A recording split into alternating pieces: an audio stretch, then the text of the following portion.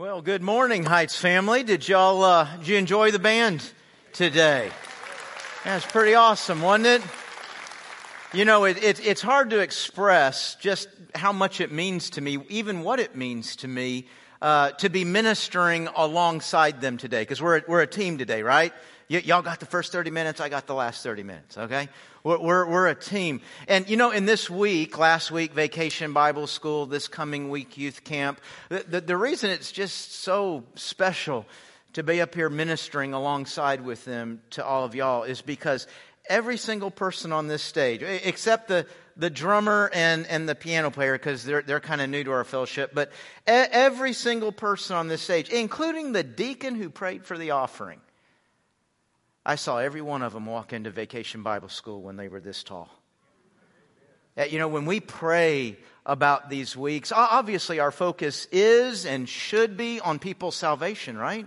These young people coming to Christ. But there are other things happening at youth camp. There are other things happening at Vacation Bible School. We're kind of raising up the next generation of pastors and missionaries and worship leaders. And just to think I saw every one of them as children. The other thing that makes me think is, oh my gosh, I'm getting old. And as a matter of fact, I've had a couple of things this weekend to make me feel kind of old because I just got blessed with a second grandchild Friday night. Isn't that awesome? Little Rose is here. That's her name. And yesterday afternoon, Karen was already there, but yesterday afternoon I got to go down and see them and go to the hospital. And I actually picked up Karen and Walton and took them. And so I was there for the first time that Walton and Rose met. And they actually got on video when little Walton reaches over and gives her a little kiss on the forehead. Oh, isn't that special? And they're thinking, look, he's doing so well. And I'm thinking, having had 4 kids, you ain't know what you got till you take that thing home. And that's when Walton's going to show you what he thinks a rose. Okay? So we're having a fun weekend in our family. Hey, we really did just come out of a tremendous week. Over 900 people here for Vacation Bible School. We had 35, at least 35. We're still working with some others, at least 35. Pray to receive Christ, and we trust are going to be baptized here in the real near future. As a matter of fact, I was talking to a family just a moment ago, and their little 10-year-old, I think he was about 10, came forward to be baptized and come to faith in Christ. And now the whole family is going to be getting baptized, all of them for the first time. And so, you know, again, those aren't Vacation Bible School numbers, but boy, that shows you the impact that goes on from a week like that. This afternoon, many of them right over here, we're going to be leaving with over 200 to 210 some young people heading to youth camp at William and Mary. We got a great week in front of us there. So I sure hope you'll be praying for that. And boy, you get a picture. You got a picture today of kind of a product of what comes out of a Vacation Bible School, what comes out of a youth camp. So really exciting just to see all this, to think on all these things. Hey, today we're going to talk about ideas. Ideas are important. Ideas build on more ideas, build on more ideas. Ideas is how we think and how we create and how we rethink and how we recreate. You know, when we're doing all that, thinking, creating, inventing, did you know we're really being a lot like God? I mean, think about the first time that we are introduced to God. Genesis 1:1. In the beginning, God... Well, I was hoping for a little more confidence in what that word would be. One more time. Let's try that again. In the beginning, God created. We know that word. Say it like you mean it. There you go. Yeah, God's a creator. God created the sun and the moon and the stars. God put living beings in the land and the sky and the seas. God created you and me. And He created us in His image. He put in us things that are very much like Him. Well, what's God like? God's an inventor. God's an architect. God's an engineer. God is a poet and God is an artist. And when we're doing those things, being those things, we're being very much like God. You know, when we think about, hey, who's like God, we tend to think of moral qualities, don't we? But you can kind of ask the question, who's being like God when they're creating, when they're inventing? What inventor was most like God? Boy, it's hard to nail it down to one inventor, right? I mean, anything an inventor does, he's building on what comes before him. But there are inventors that stand out. They're like there's that one guy, I don't think any of us know his name, but that caveman that gave us the wheel. I mean, we owe a lot to him, right? That was a good idea. You know, probably when we think of that inventions, we think Edison, right? Edison and the light bulb, or maybe Fleming and penicillin. Maybe all of humanity's just been waiting for Steve Jobs to be born. So he could give us the iPhone. Man, there's so many profound creations, inventions out there. Hard to say this is one, but I'm going to. It's my opinion. It's right, but it is my opinion. There is one. There's actually two of them, so I should say plural. There are the two greatest inventors in humanity, the Wright brothers, right? Yeah, you were on this. It's the Wright brothers, and not just because they gave us flight. I mean, folks, when they went to work, they actually kicked open the doors on the limitations of man. And yes, we build on their math and on their engineering, but when you look at what happened in the 1900s, which would arguably be the greatest, the most, and the fastest humanity ever created in a 100-year time period, it's Orville and Wilbur sitting at the front door of that started that train for us, that started everything going so fast. I mean, you think that in 1903, we took our first flight, and it was measured in feet. 852 feet. And yet it would only take 66 years later before we flew to and back. Back is very important, isn't it? We flew to and back from the moon. Matter of fact, Friday, did y'all see, we celebrated the anniversary of landing and walking on the moon. Was this past Friday, 49 years. But man, that they gave us that, and it just seems like what every inventor did everywhere from that is just run wild, because ideas build on ideas, build on more ideas, give great opportunity. Ideas are always going to be so very important because they're the building blocks. But not every idea is a good one, right? I mean, there was somebody else that had an idea in the 1900s. He had the idea that the Jews were the cause of all problems and that one race should dominate the world. And as a result of that idea, we had World War II and the Holocaust. Tens of millions of people died as a result of an idea. You know, unfortunately, sometimes hindsight is the only filter we have to what is a good idea and what is a bad idea. That's why I think it's so profound, so important, such a blessing that the follower of Christ, the believer, has another filter for ideas. Because you see, ideas aren't just building iPhones and planes and microwave ovens. Ideas are building lives. Your life is built on ideas. And every one of us deals with the reality. We've built on some good ideas and we've built on some bad ones, haven't we?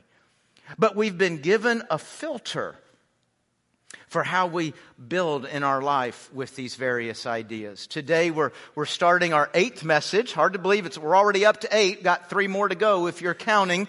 But we're up to our 8th message, looking at the 2 letters that the Apostle Peter sent to us. In the first letter, which we finished last week, the focus was really on an attack without the church, outside the church. You and I believe in Jesus. We're trying to follow Jesus, and the attack from outside that comes because of that. And so what Peter was giving us was a way to navigate that, not just to survive, but still to have some fun, to enjoy, to have purpose, and really how to keep moving forward. Now, in the second letter, there's a shift.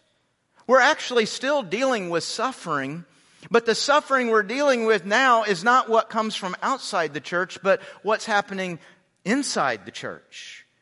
And there's a variety of ways, a variety of reasons that a church can suffer on the inside, but the way he's going to be dealing with in 2 Peter is because of ideas. The ideas that are building our individual lives, the ideas that are building this church, these ideas can actually be quite destructive. Oh, hey, ideas can be very good and give us opportunity to advance and grow and to be better, even morally. But ideas can also be very destructive. You know, the church has always been bombarded, ideas coming in, lots of ideas from the world, from each other. But it's interesting, on all the subjects that those ideas come in on, there are two in particular that have always bombarded the church. And those two ideas are around sex and sexuality and around authority, the authority of this book. That was true 2,000 years ago. It's true today. See if you can hear Peter bring up these ideas, these things that come and that are going on, not on the outside, but that we're dealing with on the inside. So to go ahead and open your Bibles to 2 Peter, as I say each time, the quickest way to get there, go to the end of your Bible, Revelation, back up a few pages, and you will be in 2 Peter pretty quickly. 2 Peter, and as you've probably figured out by now as we go through this series, I'm reading the entire letters out loud. Have y'all figured that out?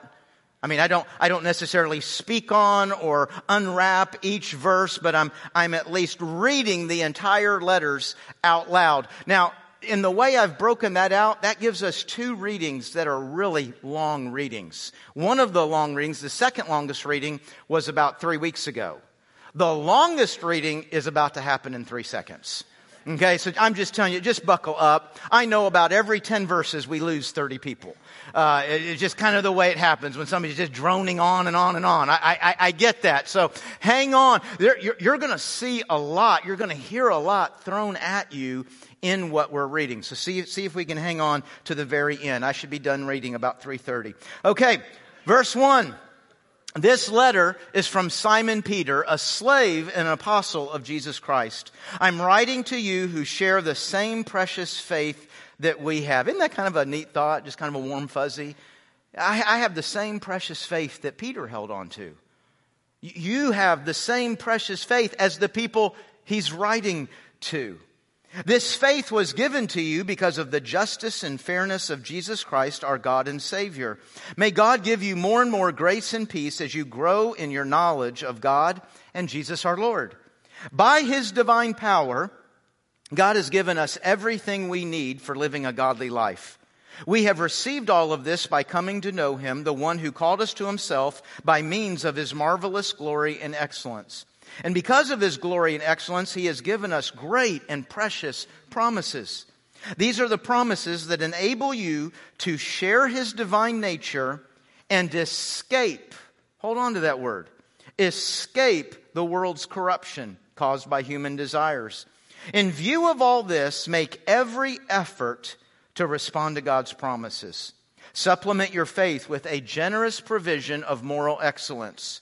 And moral excellence with knowledge, and knowledge with self-control, and self-control with patient endurance, and patient endurance with godliness, and godliness with brotherly affection, and brotherly affection with love for everyone.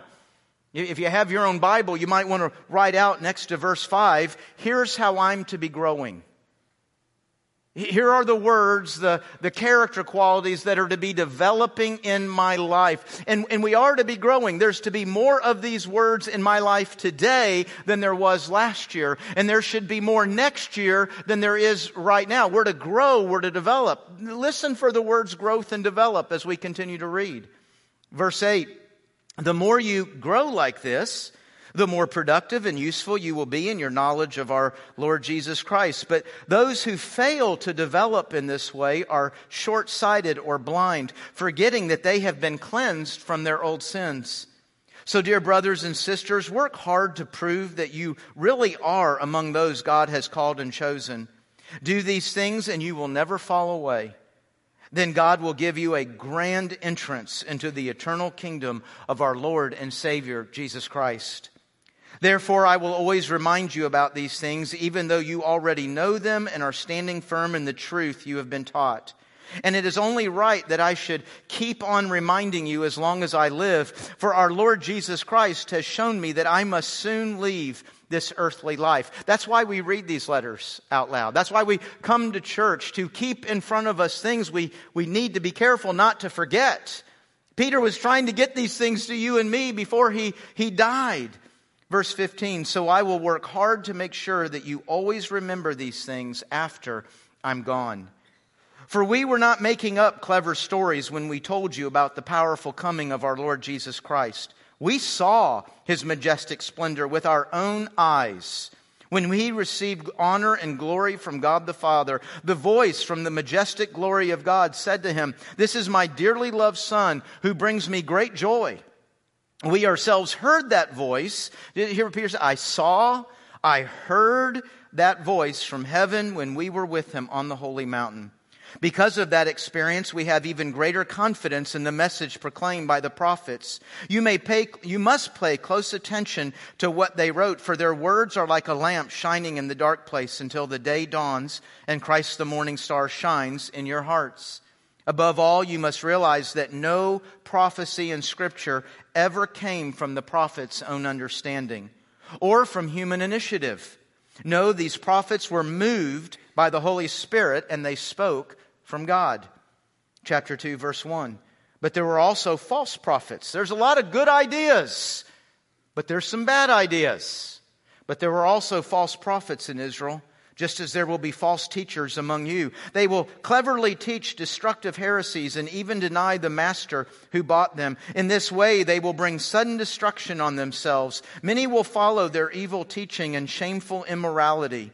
And because of these teachers, the way of truth will be slandered. In their greed, they will make up clever lies to get a hold of your money. But God condemned them long ago, and their destruction will not be delayed. Does God condemn sin? Does God condemn evil? I don't know. I look around and gosh, Lord, it sure seems like evil gets away with it a lot. It sure seems like bad ideas, sinful ideas, bad activities, sinful. Lord, it sure seems like it just goes on and you don't ever do anything about it. Peter says, let me give you 3 illustrations. Verse 4, for number 1, for God did not spare even the angels who sinned. He threw them into hell in gloomy pits of darkness where they are being held until the day of judgment. Number 2, and God did not spare the ancient world except for Noah and the 7 others in his family. Noah warned the world of God's righteous judgment. So God protected Noah when he destroyed the world of ungodly people with a vast flood. Later, number 3, God condemned the cities of Sodom and Gomorrah and turned them into heaps of ashes. He made them an example of what will happen to ungodly people. But God also rescued Lot out of Sodom because he was a righteous man who was sick of the shameful immorality of the wicked people around him. You know, it's interesting. You go back to verse 1, and it says, when I'm really growing in the Lord, that ultimately lands in a place where we love everyone. Well, how can you love everyone and be sick of shameful sin? I mean, which is it, Lord? Am I supposed to be sick and disgusted, or am I supposed to love? You do both. I mean, I hate to be too cliche-ish here, but doesn't this go back to love the sin, or love the sinner, hate the sin? That's the balance we have to walk. How do I love this person? How do I keep a door open to this person? But never ever miscommunicate that love means everything you're doing, saying, and living is just fine. Isn't that what you talk about false ideas? Isn't that the idea not only in our world, but our church? Love means there is no actual sin. There is no actual wrong. Love means you just support everybody doing whatever. No, that's not the case. Verse 8, yes, Lot was a righteous man who was tormented in his soul by the wickedness he saw and heard day after day. So you see, the Lord knows how to rescue godly people from their trials, even while keeping the wicked under punishment until the day of final judgment. Hey, there's been judgments, little j, along the way, but there is a final judgment that is coming. That is coming. These people, verse 10, he is especially hard on those who follow their own twisted sexual desire and who despise authority. What authority? The authority of this word. Verse 11, but the angels... back up in the middle of verse 10. These people are proud and arrogant, daring even to scoff at supernatural beings. That more than likely is bad angels, evil angels he's referring to there, without so much as trembling. But the angels, the good ones, the angels who are far greater in power and strength, do not dare to bring from the Lord a charge of blasphemy against those supernatural beings or bad angels.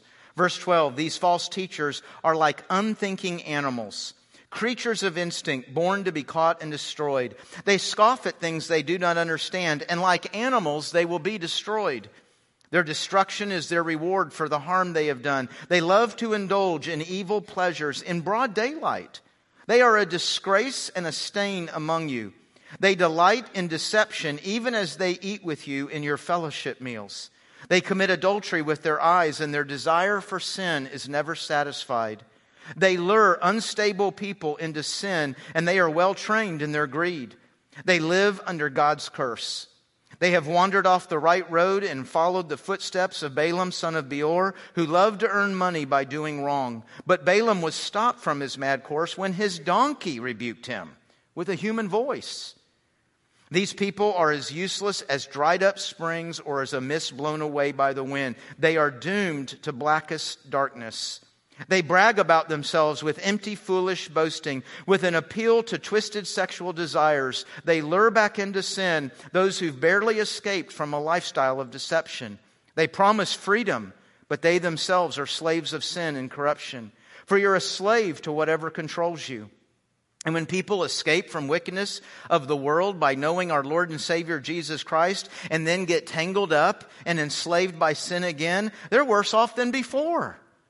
It had been better if they had never known the way of righteousness than to know it and then reject the command they were given to live a holy life. They prove the truth of this proverb. A dog returns to its vomit, and another says a washed pig returns to its mud. Well, that's encouraging, isn't it? A quick review. 1 Peter was written in 63 AD. And as you've heard me say, suffering was already going on. They're already being hammered with that. But if you were here the first week, the second week that we started that, I said, while they're dealing with suffering, it's about to get much worse. We know that historically. Well, 2 Peter is written in 66 AD, and it's no longer about to get much worse. It is now much worse. That started in 64 AD with Nero becoming emperor. And Nero was arresting Christians by the thousands and killing them. The killing wasn't like, behind prison walls and some kind of form of execution. It was actually entertainment. I'm sure a lot of us are familiar with, seen in a movie, the gladiators and, those big Colosseum where those gladiator fights took place. Well, I guess gladiators had to have a halftime also. Go and get some Gatorade, get ready for the next fight. Well, guess what happened during halftime? They'd throw a bunch of Christians out in the middle of the Colosseum, and then they would release wild animals. And the animals would tear them to pieces and eat them in front of a cheering crowd. They would burn them at the stake in front of a cheering crowd. They would line them up and crucify them in front of a bloodthirsty, cheering crowd. As a matter of fact, it's in this exact environment, the man that I hope you have, like I have, really come to love and appreciate, that's exactly how Peter was killed. He was killed in the middle of a Colosseum to a cheering crowd as they went to crucify him. Tradition tells us that as they went to crucify him, Peter asked if they would turn the cross upside down. He didn't feel worthy to die the same way Jesus did. And they did. They turned the cross upside down, and he hung there bleeding and dying in front of that cheering crowd. Little historical trivia for you. The spot where he was crucified is the spot that the Vatican sits on today. But as he's on that cross dying, do you kind of wonder what he was thinking? Is he thinking for the glory of God, for the love of Jesus? Or is he thinking, God, where are you? This hurts. What's he thinking? I actually believe I know exactly what he was thinking. I think as he hung on that cross upside down, he's thinking about the day that Jesus will return in all his glory for the whole world to see. Because isn't that the idea that Peter planted in our mind over and over and over as we walk through the first letter? Isn't that the idea? He said, hey, listen, as you're navigating a world in which we suffer, a world in which we hurt, a world in which we're betrayed, a world in which we're attacked, as you navigate the difficulty of this day, keep your eyes on that day. So I'm confident that was the day he was looking at. as he hung there on the cross. Ideas. Ideas can be our strength. They can be our purpose. They can be our motivation. And ideas can be our downfall. Ideas can actually, what did it say there? Make me little more than an animal. Think about that. There can be ideas that put us on the moon. And there can be ideas that make us little more than an animal. And so no wonder now Peter comes in this letter saying, hey, listen, I'm warning you. You've got to know where your ideas are coming from. You've got to know what you're thinking and building on. And what we want to build is a life like God, right? And so he starts off in 2 Peter chapter 1 verse 3, and he gives kind of a bold claim. You have everything you need to be just like God. Maybe you'll be just like God as an NFL quarterback or as a ballerina or as an accountant or as an electrician. Maybe you'll be just like God as a really poor person or as a really rich person. Maybe you'll be just like God, really healthy and strong. Maybe you'll be just like him, really unhealthy. But you have every single thing you need to be just like God. And part of me says, praise the Lord. Another part of me says, there's been quite a few times I didn't feel like I had everything I needed.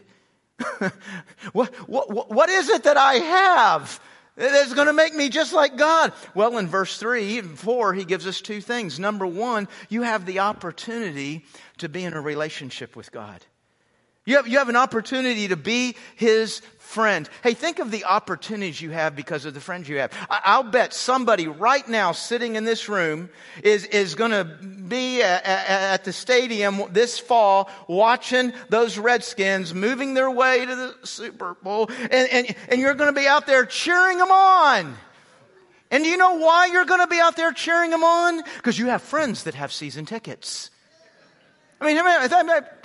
I bet everybody in here has been to a game because of what a friend had.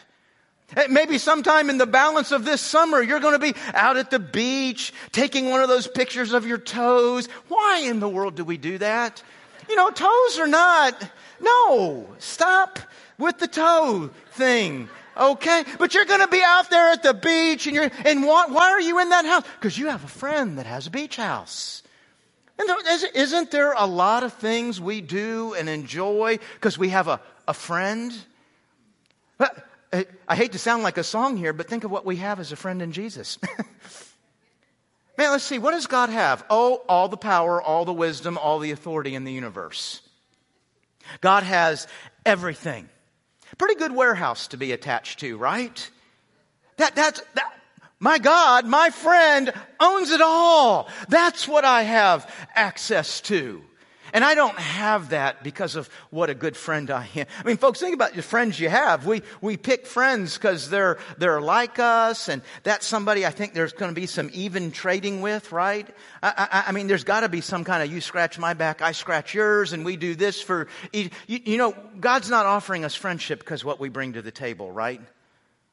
God's not saying, wow, you would really just make life so much richer and more meaningful and deeper. You're so good. You can do so much. Come on into a friend. No, we not only do we not really make good friends, we're actually quite the opposite. Our sin makes us enemies.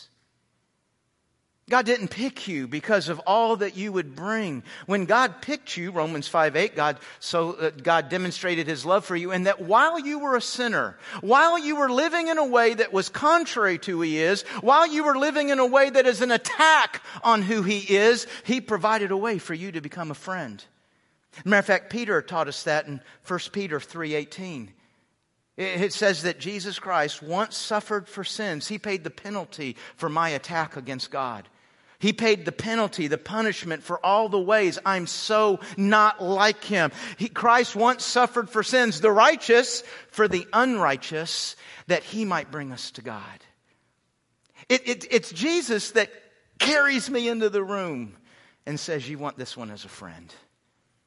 I paid for it. It's Jesus that carries us into that relationship. Has He carried you? Are you confident that you've made that decision, that you stepped out in that faith? Are you confident that relationship has happened in your life? Man, if not, let today be the day it happens. Start praying and thinking about that right now. Hey, Lord, how do I have Jesus carry me into that relationship? Because that's one of the two things we have that means we have everything we need. The second thing we have, in verse 4, it says we have His promises.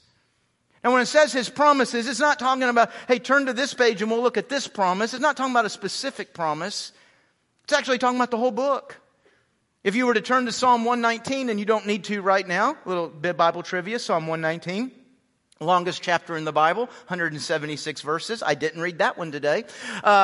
If you turn to Psalm 119, you'd find a handful of words being repeated over and over and over and over. And those words would be like promises, statutes, principles, commands. And all of these words are synonymous with what you and I call the Bible. These are words that the Bible uses to refer to the whole thing. Because in reality, this whole book is a promise. It's the story, think of this folks, it's the story of a promise that's being made to you as if you and I are somehow worthy of God making a promise to us. But He does. And so Peter says, hey, listen, you've got everything you need to become just like God. He's given you His promises. He's given you this book. And notice how that is explained in the rest of verse 4. By this book, by what we learn in here, you have a way to become just like God. And you have a way to escape. Notice that word escape. You have a way to escape becoming like the world. You know, when I read that verse a couple of weeks ago when I was, preparing for today, the question that came to my mind is that my goal? Do I have a goal? Do you have a goal to be like God? Do you have a goal to not be like the world? Now, we're sitting in church on Sunday, so aren't most of us going to say, oh, yeah, I want to be like God, right? That's not a trick question, right? Yeah, I want to be like God. I do. But while that's what I know to say, and I do actually believe when I'm sitting in church, the reality is you and I go from Sunday to Saturday, Sunday to Saturday, Sunday to Saturday, and we have a lot of those Sunday to Saturdays that we don't think one bit about who we're like, right? I mean, as you walked through this week, how many times did you think, what do I do right here that'll make me most like the Lord?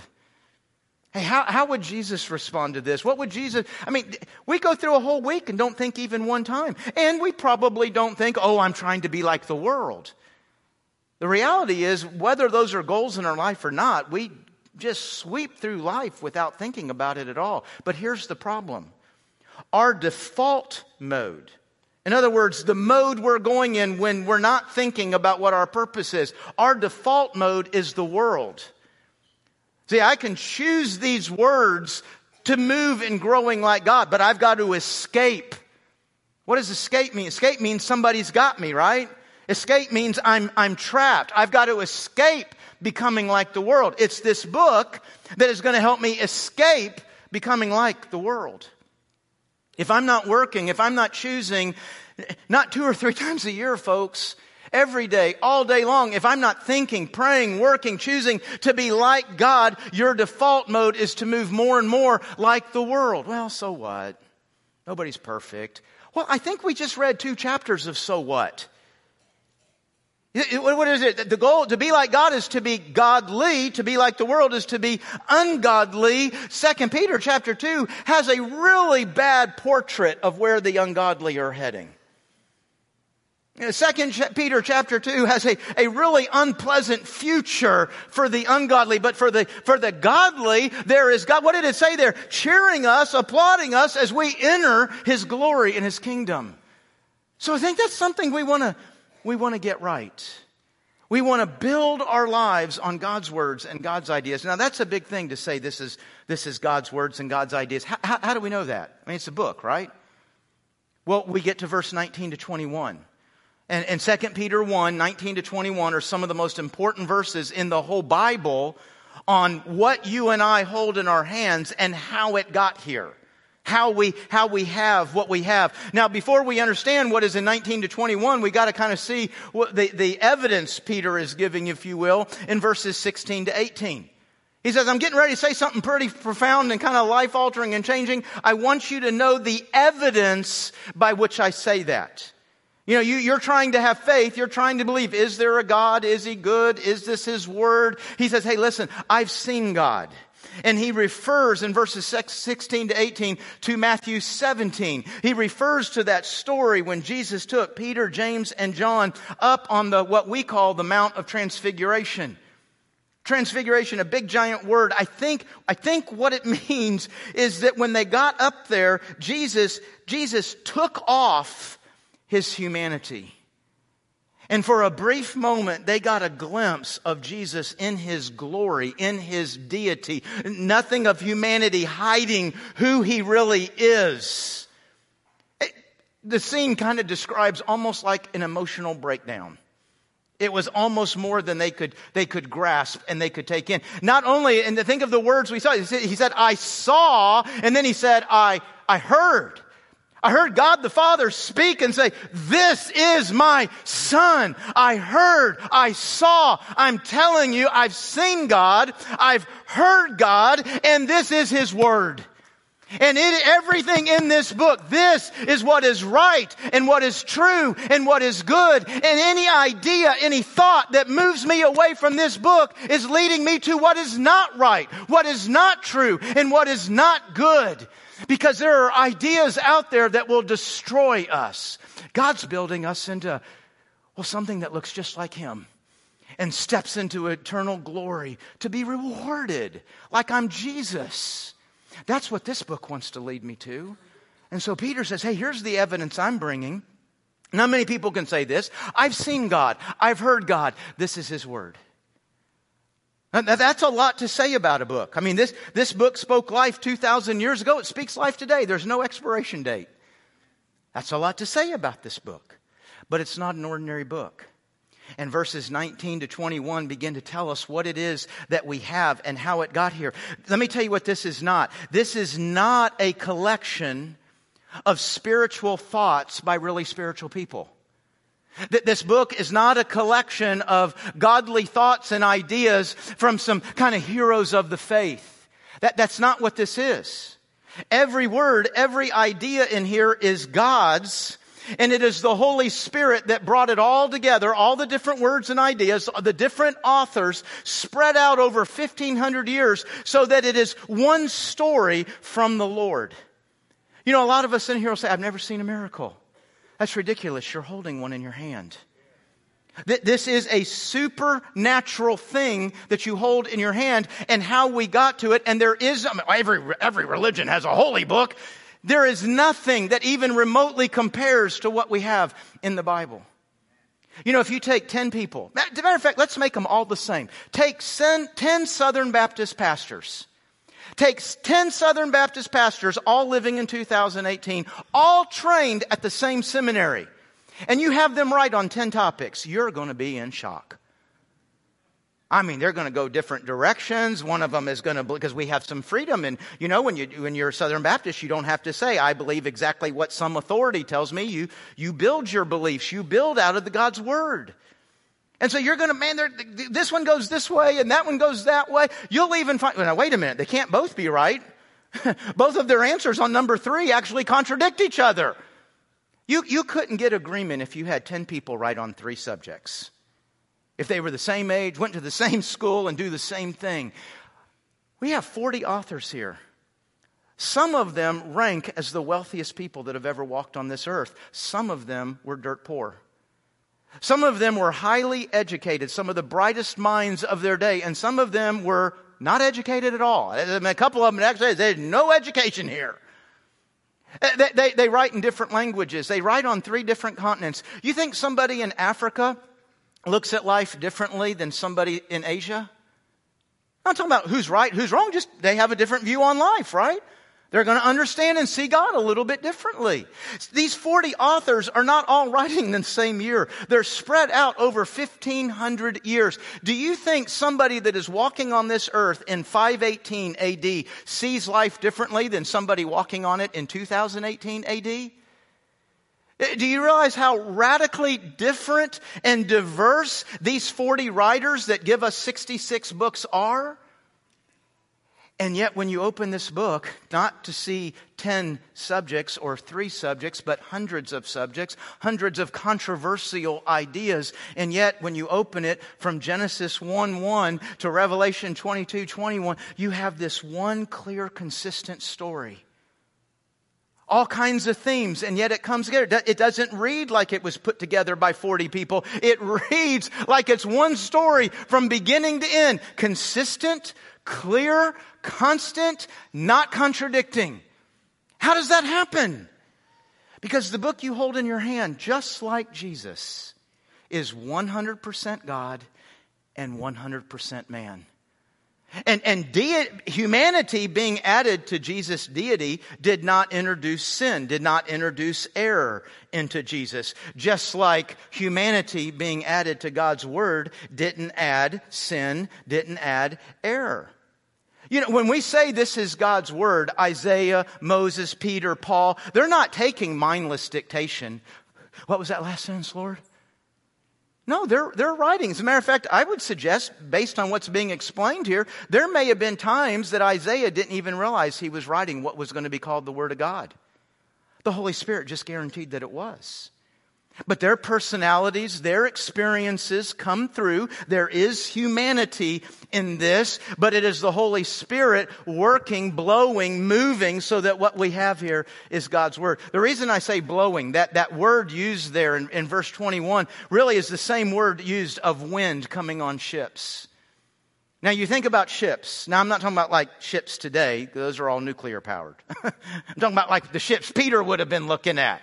You go out to a harbor that Peter's looking at, and you're going to see big ships and small ships, and some are for fishing, and some are for war, some are for cargo, some are for people, all different kinds of ships. But boy, they're dead in the water until the wind gives them power, until the wind gives them direction. No matter what course they're going, the direction of the wind is going to determine how they get there and the route that it takes. It's the wind that determines where we end up. And the Holy Spirit came upon these 40 writers and guaranteed that when they were done writing and it was all pulled together, that what you and I hold in our hands is God's Word and God's ideas. For every generation, for every nation, this is God's Word. Teachers and leaders will come and go, but God's Word stands forever. Ideas will come and go. What society applauds and says is right will come and go. But God's Word stands forever. And it is this Word, it is these ideas that we filter our minds, we filter our ideas through. If we want to be like God. If we want to be counted as godly and not with the ungodly. It's this book that determines what ideas are you building your life on? That nobody gets there by accident. Oh, wow, look, I didn't even know I was building on God's Word. Nobody gets there by accident. We're making a choice to build on God's idea or words or the ideas of the world or building. And folks, being in church doesn't change that. The world has bombarded the church with its ideas, and the church and individual believers. I mean, let's just be honest. We like being liked. I don't want to be seen as stupid. I don't want to be seen as out of it. I mean, we actually live in a world right now in the United States of America where they're the keepers of morality, and they're telling us how unloving we are. And we're trying to apologize for it. Ideas come and go. God's Word. God's Word. What are you trying to build? I want to be liked as much as the next person. I don't want to be seen as backwards more than anybody else. But it's God's Word that's going to stand. It's these ideas that are right and true and good. It's a choice. It's a choice what you and I build our lives on. And it doesn't happen because we call ourselves by a name, Christian. It doesn't happen because we sit in a building periodically. It's a choice we make every single day, if that's our goal.